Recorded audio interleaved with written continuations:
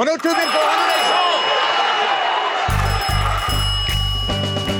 And welcome to the Fatal Conceits Podcast, dear listener, a show about money, markets, mobs, and manias, not necessarily in that order.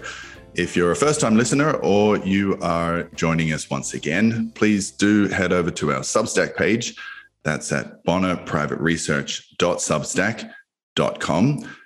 There you'll be able to find hundreds of articles and research papers on everything from high finance to lowly politics and plenty more besides, including many discussions under the Fatal Conceits Podcast section, just like this.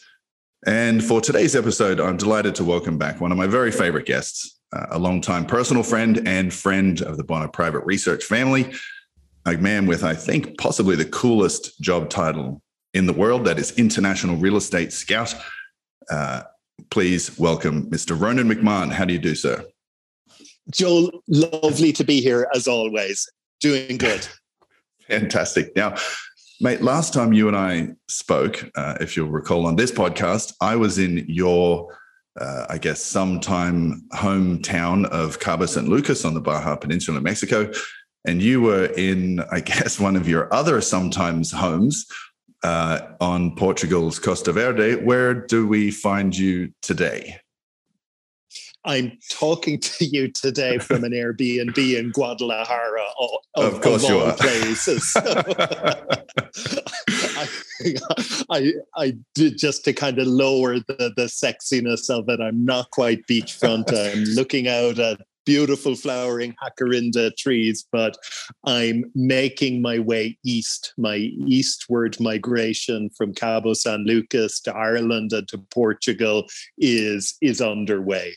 Okay, yeah, we were mentioning just before going on air here that we're both in the midst of packing for our seasonal migrations. For listeners who are unfamiliar with your no air conditioner, no heating rule that you've imposed upon your life, do you want to give us your just kind of the migratory pattern of an international real estate scout?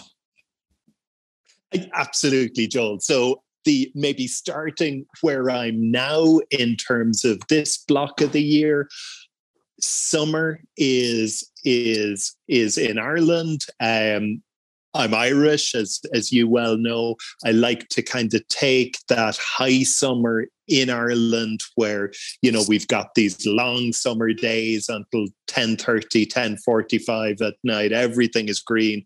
Everything is beautiful. The weather can be okay. It can be mixed. I don't really mind if it's rainy because I'm coming from sunny Mexico and I've got my fix of sun.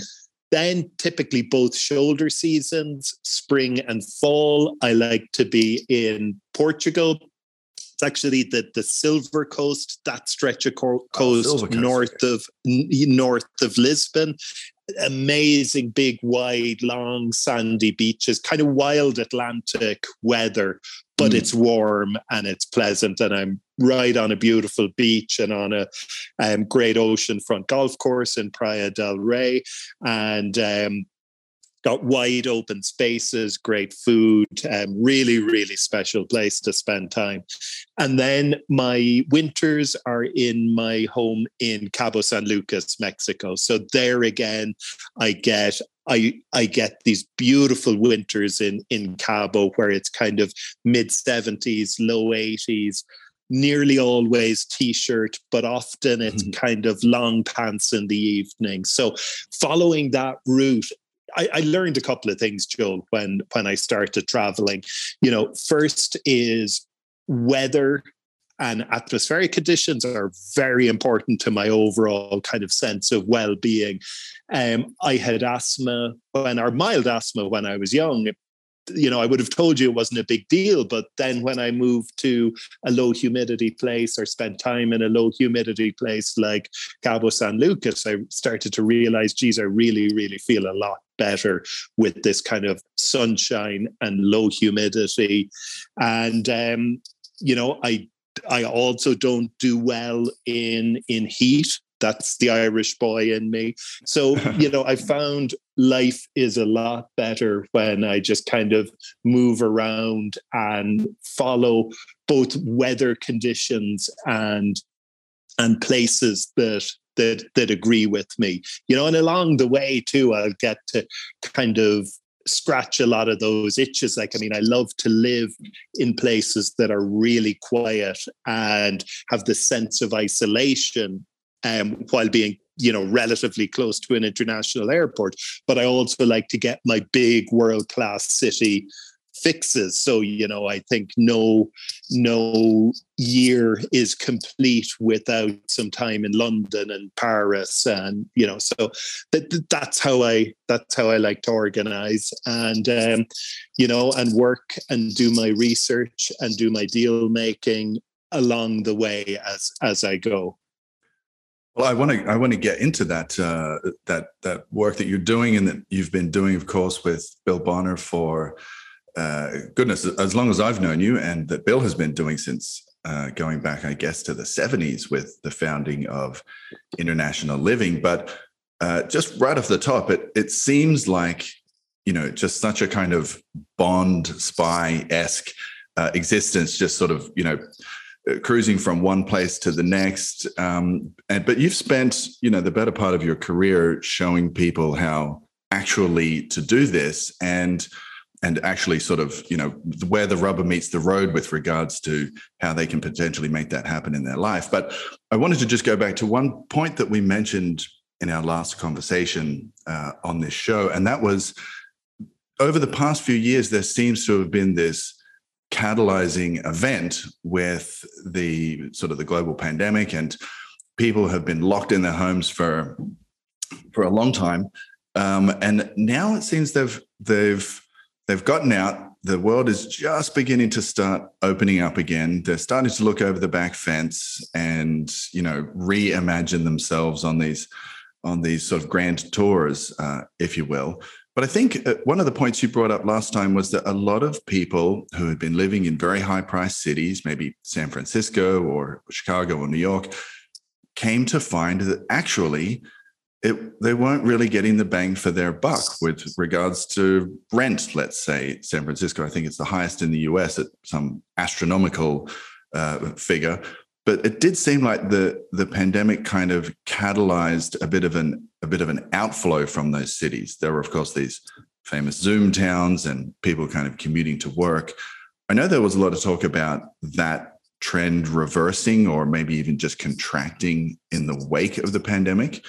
But it does seem like people who got a bit of a whiff of freedom are reluctant to give that up, and that maybe actually this is the beginning of a kind of reverse migration from those big cities that people are now trying to get out of. Is that something, does that kind of resonate with you and your experience? I mean, first of all, Joel, I would say straight up, you will have heard no talk from me of reversal, not for a second. And, secondly, this has been it's a big acceleration rather than something that kind of that COVID has triggered. So Let me go right back to the start, because you're scratching on something here that is kind of so integral to the way the world is changing. It's so integral to the opportunities that we have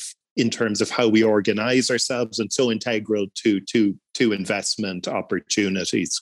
So first of all, this was happening anyway.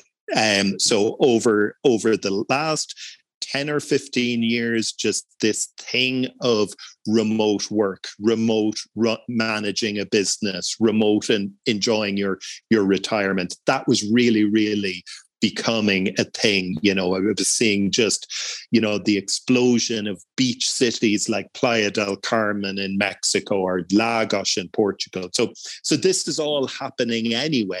And along the way, there have been a few kind of accelerating events. And it's really interesting to look at these accelerating events because they might surprise you. So one accelerating event was the last crisis, the great financial crisis, followed by the Arab Spring and instability in the Middle East and North Africa. So, I think a lot of people perceive these jolts to the system as somehow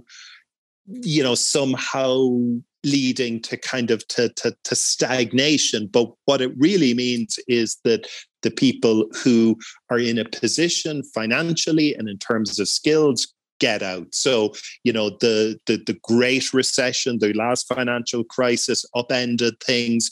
People moved to where it just challenged everything. So people moved to places like the Costa del Sol in Spain, and they figured out how to make a better life for themselves. And likewise with the Arab Spring. Now, this is for a very different type of group, but I think it's a really, really interesting example, because all that instability led to an influx again into places like the Costa del Sol in Spain and Paris.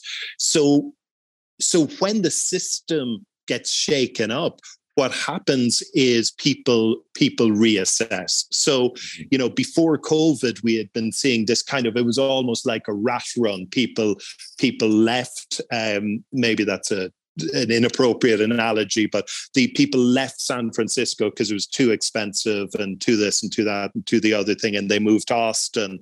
And then from Austin, they were moving to Tulum or to Panama or to Lisbon.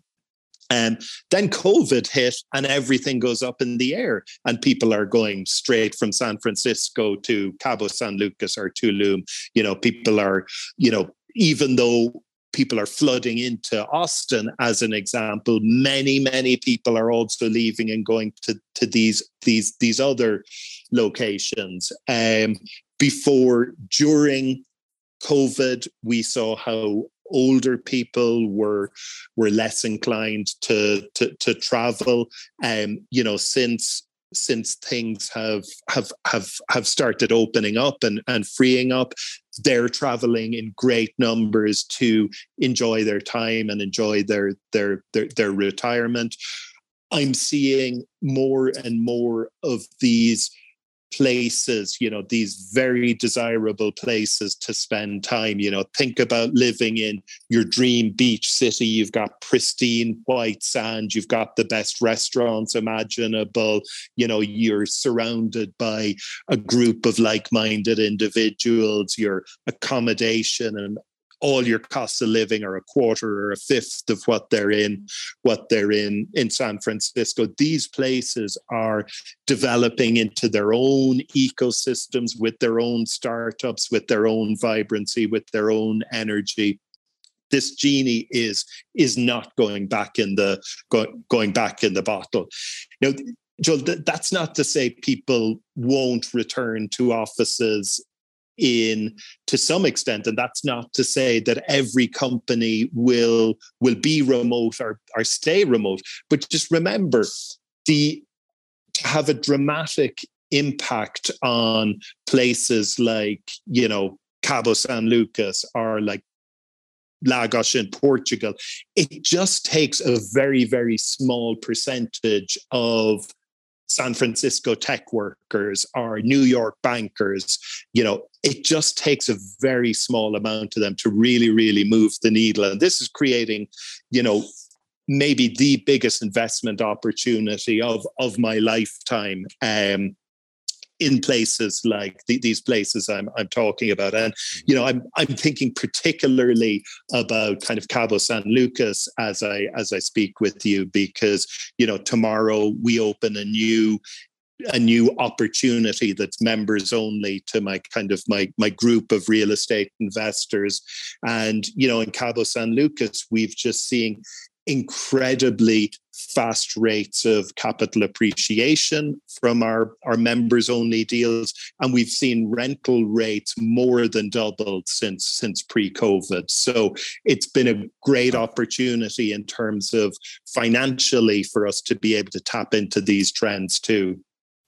Yeah, that's fantastic, and I'll include a link to the work that you do at Real Estate Trend Alert in our transcript here.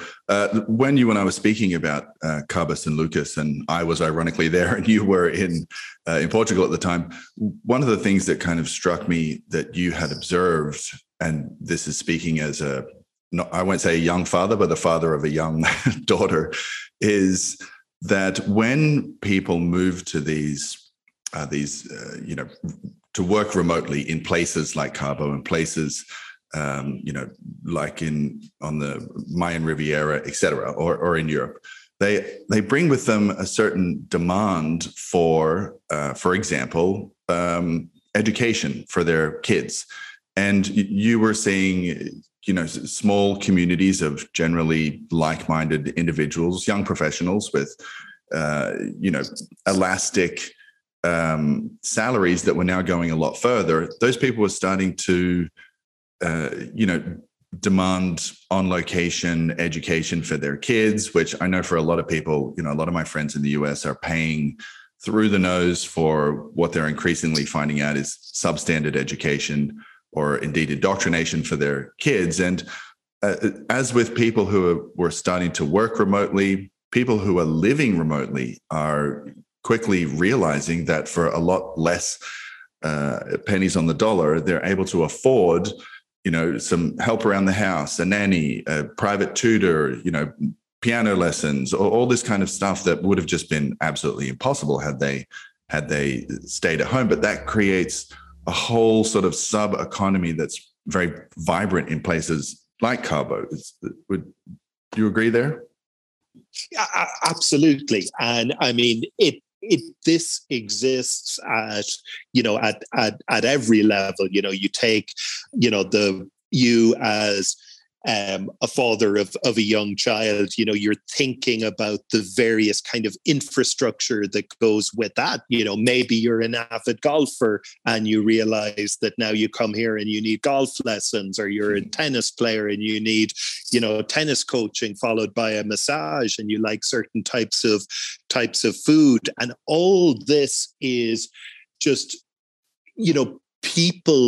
people and ideas in a mobile virtual world. People and ideas are the resources that make an economy kick. So not only do you develop that service infrastructure, nannies, kindergartens, accredited schools, universities, all this stuff, but you also find that ingenuity starts to get transferred. So, for example, my team is dotted around the world, and now I see, for example, some of my team is based in Medellin in Colombia. So now we need to get kind of tech consulting services close to that person and close to that little team. So now we're going out a level in the ring because it's more convenient to have our tech consultants close on hand to that person. It's easy for them to connect and collaborate on certain things. So now these little pods. So where I maybe had 2 team members, now maybe they have another 4 or 6 people supporting them and providing frequently very, very high level services. And those services are priced at a global market price because all those people are selling their time and selling their ideas and selling their brain power into a global market. So it's transformational what this brings to a lower wage economy. When all of a sudden you've got this cohort that are earning at US levels. Yeah. There's a huge opportunity there. And having lived abroad myself in the Middle and the Far East, and now down here in South America, I think when we, when we spend our childhoods in one country, and be that Europe or in the US or in Australia, in my case, we get used to a certain type of market and forget that it's a big, big world out there. So speaking of which, one of your mantras, I guess, or one of your sort of guiding principles when it comes to looking at places around the world to invest in, you've mentioned a few of them here, is this idea, this path of progress idea. And I wonder if you could just take a second just to explain that, what you mean by that, and then we can kind of get into some places that potentially you're looking at presently. Yeah. So exactly, Joel. What I see as a path of progress event is something that makes a place, and typically in my context, it's a place that's very beautiful, very attractive. Something happens that all of a sudden makes that accessible. So that's, historically, that's been big infrastructure events. A new airport comes to a Caribbean island, a new bridge connects two areas. So big infrastructure projects that made beautiful places that were historically difficult to get to much, much more accessible. So the big examples of this, I like to use Mexico's Riviera Maya as the classic example, because this is the stretch of coast that starts south of Cancun and goes down to Tulum, those pristine white sand beaches. And there was nothing there. Go back to the 60s. There was, literally nothing. A few Mayan villages inland, but nothing on the coast. And then the Mexican government, through their tourism promotion body, came up with the idea of creating a tourism destination. So they built Cancun Airport and built the infrastructure for a hotel zone. So this was like a master planned tourism event. And then from there, they built roads. So first Cancun developed. It developed thanks to that improved air accessibility. Then they built a highway to Playa del Carmen. Mm-hmm. Development followed, and then onto Tulum. So it's typically these big infrastructure events that improve accessibility. Now, that kind of idea of this being infrastructure driven, I'm really broadening it out over the past couple of years to include things like technological developments that allow for remote work, these big changes that support and accelerate these trends. Yeah, that's very interesting. I was speaking with our mutual friend Will Bonner, Bill's son, when he came to visit his dad up in Salta, and we traveled around this is in the northern reaches of Argentina for our listeners, and where Bill has some property, and he and Will run a wine partnership up there. Very, very remote part of the world, really arid, kind of lunar-esque landscape in many ways, and that's part of the reason that they have their wine partnership up there, this really, really extreme altitude, vineyards and extreme conditions for growing grapes. But it's very interesting. He was mentioning that, or one of our co-travelers was mentioning that the Salteño government had, some conversations or some inroads with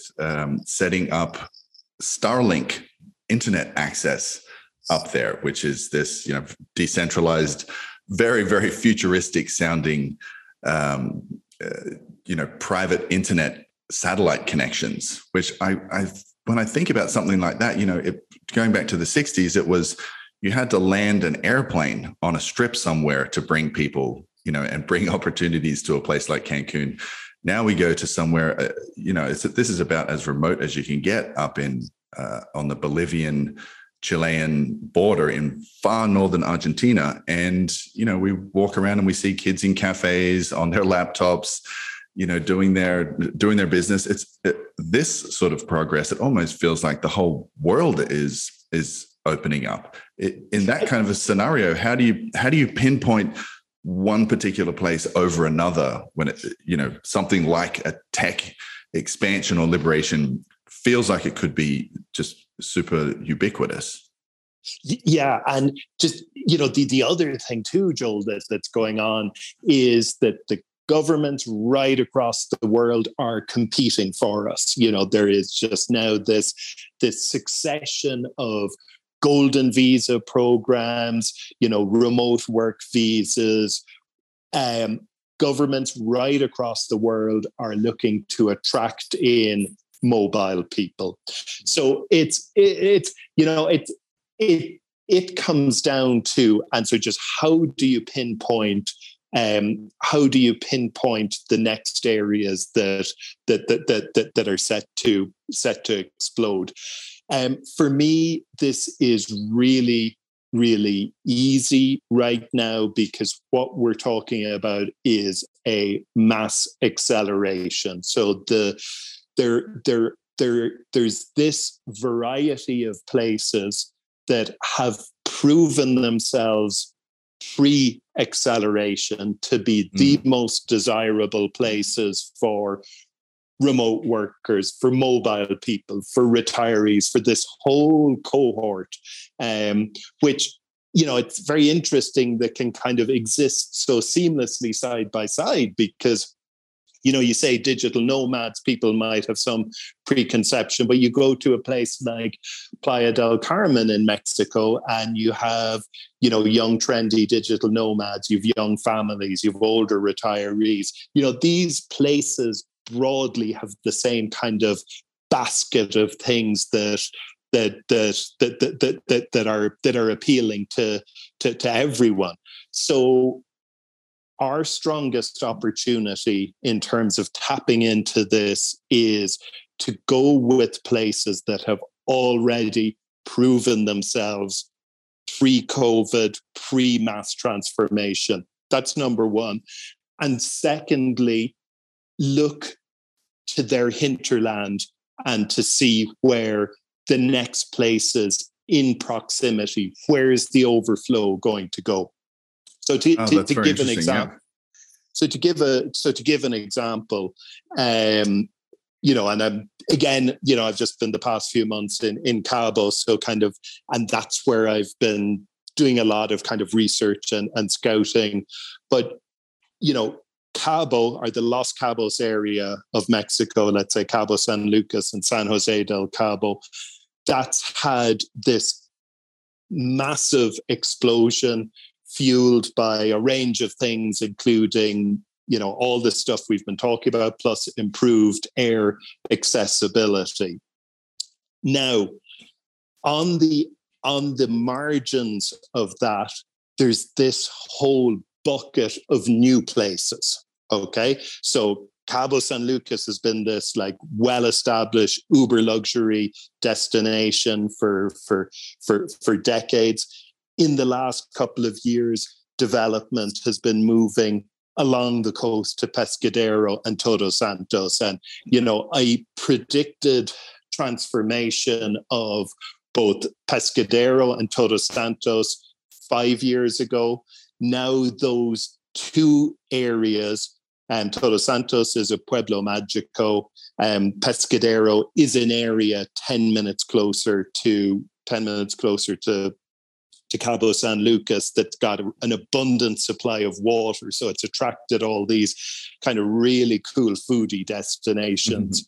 But those places, you've got, let's call it the overflow. And I'm kind of hesitant. It's quasi overflow, but it's also that the pioneers who came there 10, 20 years ago, all of a sudden Cabo is too mainstream, too many big box stores, too many of all these things that are attracting maybe the more conventional, practical people. Next thing, the pioneers are going an hour down the road. So outside of Cabo, we're seeing this transformation of the Baja. I've just come from La Paz, which is the state capital of Baja California Sur. And that's this beautiful, sleepy kind of seaside town with a lovely Malecon.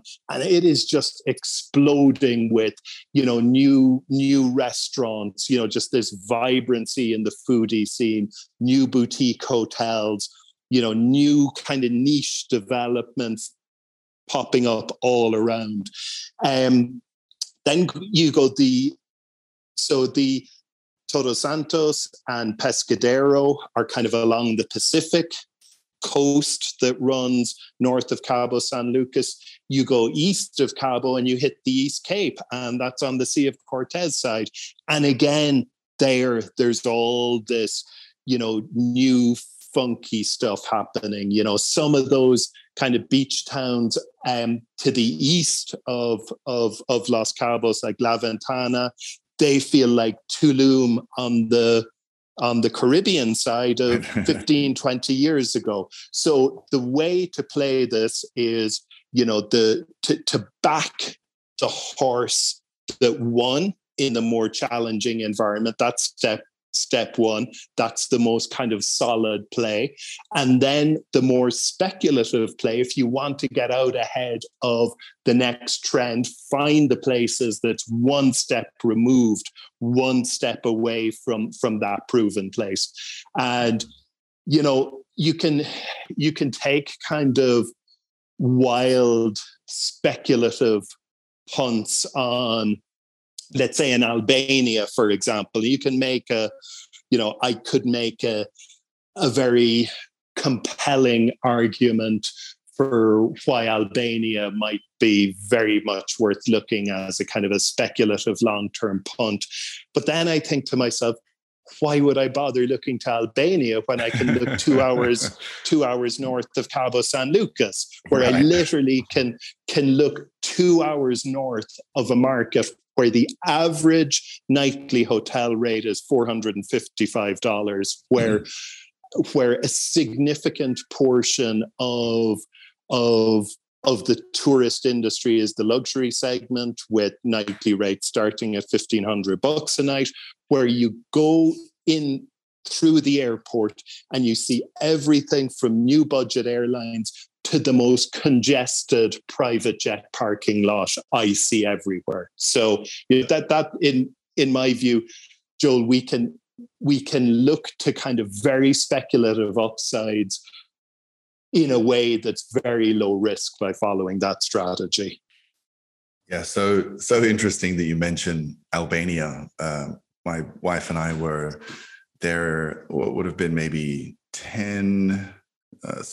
years ago, say, and we were at the very southern tip there, just right on the Greek border at a little place called Butrint.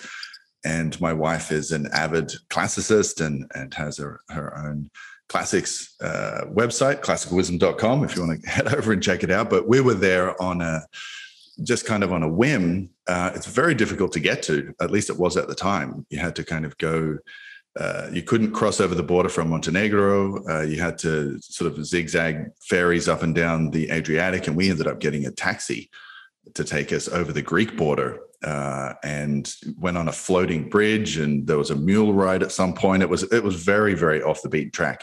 But once we got to the beach, my goodness, it was just a little slice of paradise. And there was an old ancient ruin there that was said to have been Odysseus's first stop on his way home from the Trojan War. It was all very, very interesting. And we had the place practically to ourselves because there was literally nobody had heard of it. And, Albania, of course, had been such a hermit kingdom for so long that it very much felt that we were off the beaten path and maybe the opposite of Corfu or something where, it was just a more regular, open to practical travelers, shall we say. But it's interesting that you remark on Todos Santos and places like this. I've been thinking for many years that it's these little in the knowledge communities who are going a little further beyond, who discover these things. And I'd heard about Todos Santos many years ago, having grown up as a surfer, because of, as you of course know, it's been and long been a big destination for big wave surfers off the West Coast there. And it's interesting to see now these people, coming in and putting tennis courts in and infinity pools, and that's in the next wave of progress. But it does go to show that you really need to be amongst those circles talking about these places, getting your boots dirty, doing the kind of investigative and scouting work that you do, because it's oftentimes within, those small communities, just word of mouth, where you hear about the next thing that's taking off. I wanted to ask you about Tulum on the other coast, because I know you've been doing some work out there, and then maybe sort of get into exactly what kind of opportunities it is by way of construction and investment and pre-construction deals you're able to leverage for your readers, and into a bit of the nuts and bolts. But I guess just selfishly, I'm very intrigued by what I've heard about Tulum recently. Can you give us a bit of an insight there? Yeah, and just when you mention surfers too, Joel, I think of Nicaragua, and I think of how the first kind of international visitors were those avid surfers who crossed the border from Costa Rica. Costa Rica gets discovered. Northern Costa Rica becomes moderately busy. Again, those people on the frontier, on the edge, they're looking for the next place. Totally. You just see this time and time again. The artists, the French and Italian cooks, you just follow these types around because they're only looking for the best. So they're mobile. They'll go wherever is best. And, different groups unlock they both find, and then they also create some of these transformations, because a lot of these transformations come about when a certain community brings a certain design sense or something to a neighborhood and kind of triggers a gentrification. And Tulum is just one of those places where you just have this like 13 kilometers of just absolute pristine beach. You have got an area of town along the beach that kind of backs the beach, and then you've got Tulum town itself, which is vibrant and diverse. It's just incredible to just kind of see the transformation within Tulum. I remember it's probably just a few short years ago, pop-up restaurant. So Tulum was the place when Bill created International Living. The very first issue of International Living in 1979, I believe, was about Tulum. And Bill wrote about finding naked hippies frolicking in the beach. Now, there's still hippies and partially clad hippies, but they're the type of... They're just highly paid models. And they're the types of hippies who are paying $1,500 per night to stay in a beach hut. And, so high-tech hippies. Yeah. So for a long time, every time I'd go, I'd send Bill a photo of a kind of a line of hipsters queuing up to have dinner in one of these trendy restaurants. And, Bill was blown away that this was Tulum. And then he kind of came down there with me just before COVID became a thing for us. So I guess kind of February of 2020. But it is just this pristine, beautiful beach. For me, it's, the nicest beach on earth, or one of the nicest beaches on earth, certainly that top tier. And you just have this amazing experience of great food, great beach, people bike around the place. It's just very funky and very vibrant and just really, really beautiful. And then so much to do around, because you've got ancient Mayan ruins on the cliff, your short drive to Coba, which is this ancient Mayan city.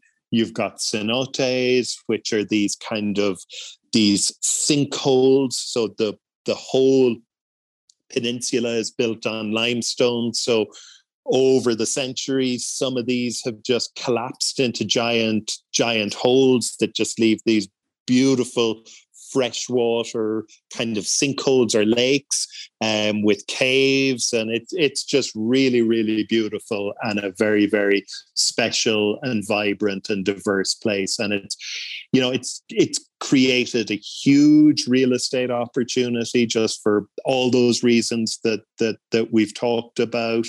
And investors who've got in have done extremely well and will continue to do extremely well as those both long-term and short-term rental rates increase.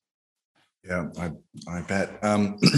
I'm cognizant of the fact that I'm sure our listeners realize in both yourself, Ronan, and myself that we're wanderlust people, and we could rhapsodize about exotic places around the world probably for a lot longer than we've got time for on this particular show. But I wanted to get to exactly how investors, whether or not they're people who want to spend a significant portion of their time, let's say, and actually physically be in one of these many places that we're talking about, or if perhaps they wanted to, place sort of put some capital down and invest in something along the risk profile from, steady, high rental rate security to perhaps something more speculative at the other end, how your real estate trend alert can help identify opportunities for them and get them started on one of those paths. Yeah. So I guess, Joel, kind of first of all, the research that I do along with my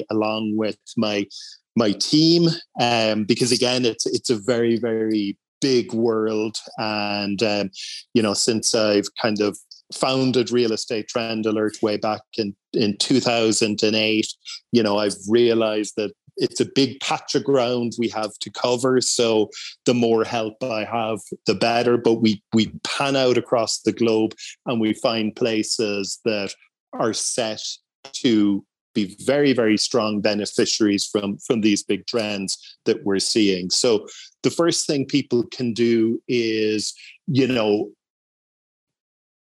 invest in those recommendations. So, for example, 5 years ago was what I would call a macro recommendation, which was to buy land or homes in a certain neighborhood of Todos Santos, and that's a scenario where I've identified the place that's on the up, and I've explained to readers what I see as the best way to profit from it.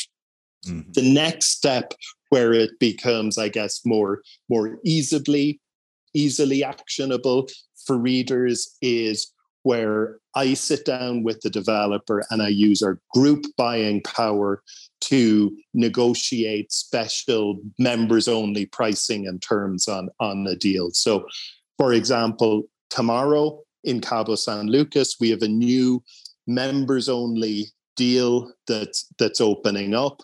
We get to buy ahead of this deal being announced to the general, broader and local market. We get to pick the best inventory, and we get a very, very significant discount on what the developer will charge to everyone else. So the benefit of that is, we get the benefit of the group buying power, because, I invest along with my fellow RETA members in many of those deals. In fact, in this Cabo deal tomorrow, I plan on buying 2 condos. We get the benefit of our combined group buying power, because when I sit down with the developer, I can get a pricing based on us taking a big number of condos. Maybe it's 100 condos, rather than just getting a price on 1 condo for myself. Mm. And then secondly, we also get to kind of leverage me and my team's kind of research, identifying the best neighborhoods and very, very importantly, the best developers to work with. Now, we all, individually, every RETA member, should absolutely do their own due diligence, but we certainly, do a lot of the grunt work and provide a lot of the filtering out of the people that you certainly don't want to be doing business with. So there's the macro research that you can just take and figure out your own land deal yourself, or we'll introduce you to brokers in many cases, and you go figure out your pricing and do your own negotiation there. And then from time to time, probably about 8 times a year, we'll have a big members only deal. And that's what we have tomorrow in Cabo San Lucas. All right, mate, fantastic. I'm looking forward to joining your group on one of these future jaunts somewhere around the world. But I think before then, you and I might have a chance to catch up in Ireland. I'm going to be there for I'm going to be there for a short while at the end of June. I'm not sure what your movements are, but we might potentially be able to sneak in a pint of Guinness would sometime along the way. absolutely love to. And are you going to be circling back through Ireland as well? I'm not quite sure yet. We've got a bit of it was interesting you were mentioning that so many retirees are now sort of re-entering the outside world again after the great interruption that was the past couple of years. And my parents are among them. So they had a lifelong dream trip that they had planned to go to Scandinavia and check out the fjords in Norway. They had planned that trip for February of 2020. So obviously that got shelved, and they were sort of waylaid in Australia for a couple of years. So anyway, they've now just embarked on that trip, long overdue.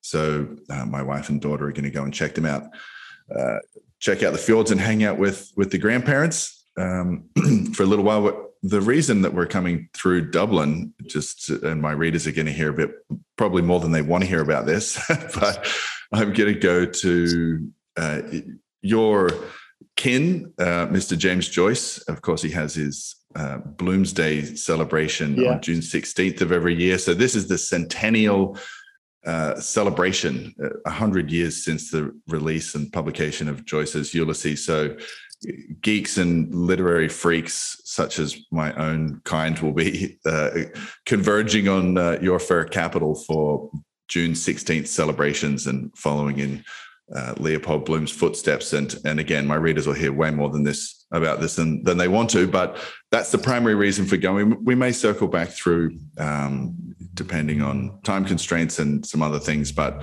one way or another, mate, let's make that Guinness happen either there or maybe, we've got plenty of other places to catch up in the world too. Absolutely. And I'm my summer base is very close to Joel. So I'm a 33-minute drive from Bill in Joel. So if you're taking a summer tea or a summer Malbec under the big tree in front of his kitchen, which is a lovely spot to look down on the Blackwater and the rolling hills of East Cork and Waterford, that would be a lovely spot for us to connect and catch up there too. Oh, perfect, mate. Let's make that happen. Okay, I'm going to put a link to your real estate trend alert underneath. And Ronan, as always, it's a real pleasure catching up. And I hope that our readers have enjoyed this virtual tour around the world and are looking forward to embarking on one of their own pretty soon. Please, to our readers, check out our Substack page. Once again, it's bonnerprivateresearch.substack.com for many more conversations like this. Ronan, thanks you very much for your time. Catch you again soon. Thanks, Joel. Take care.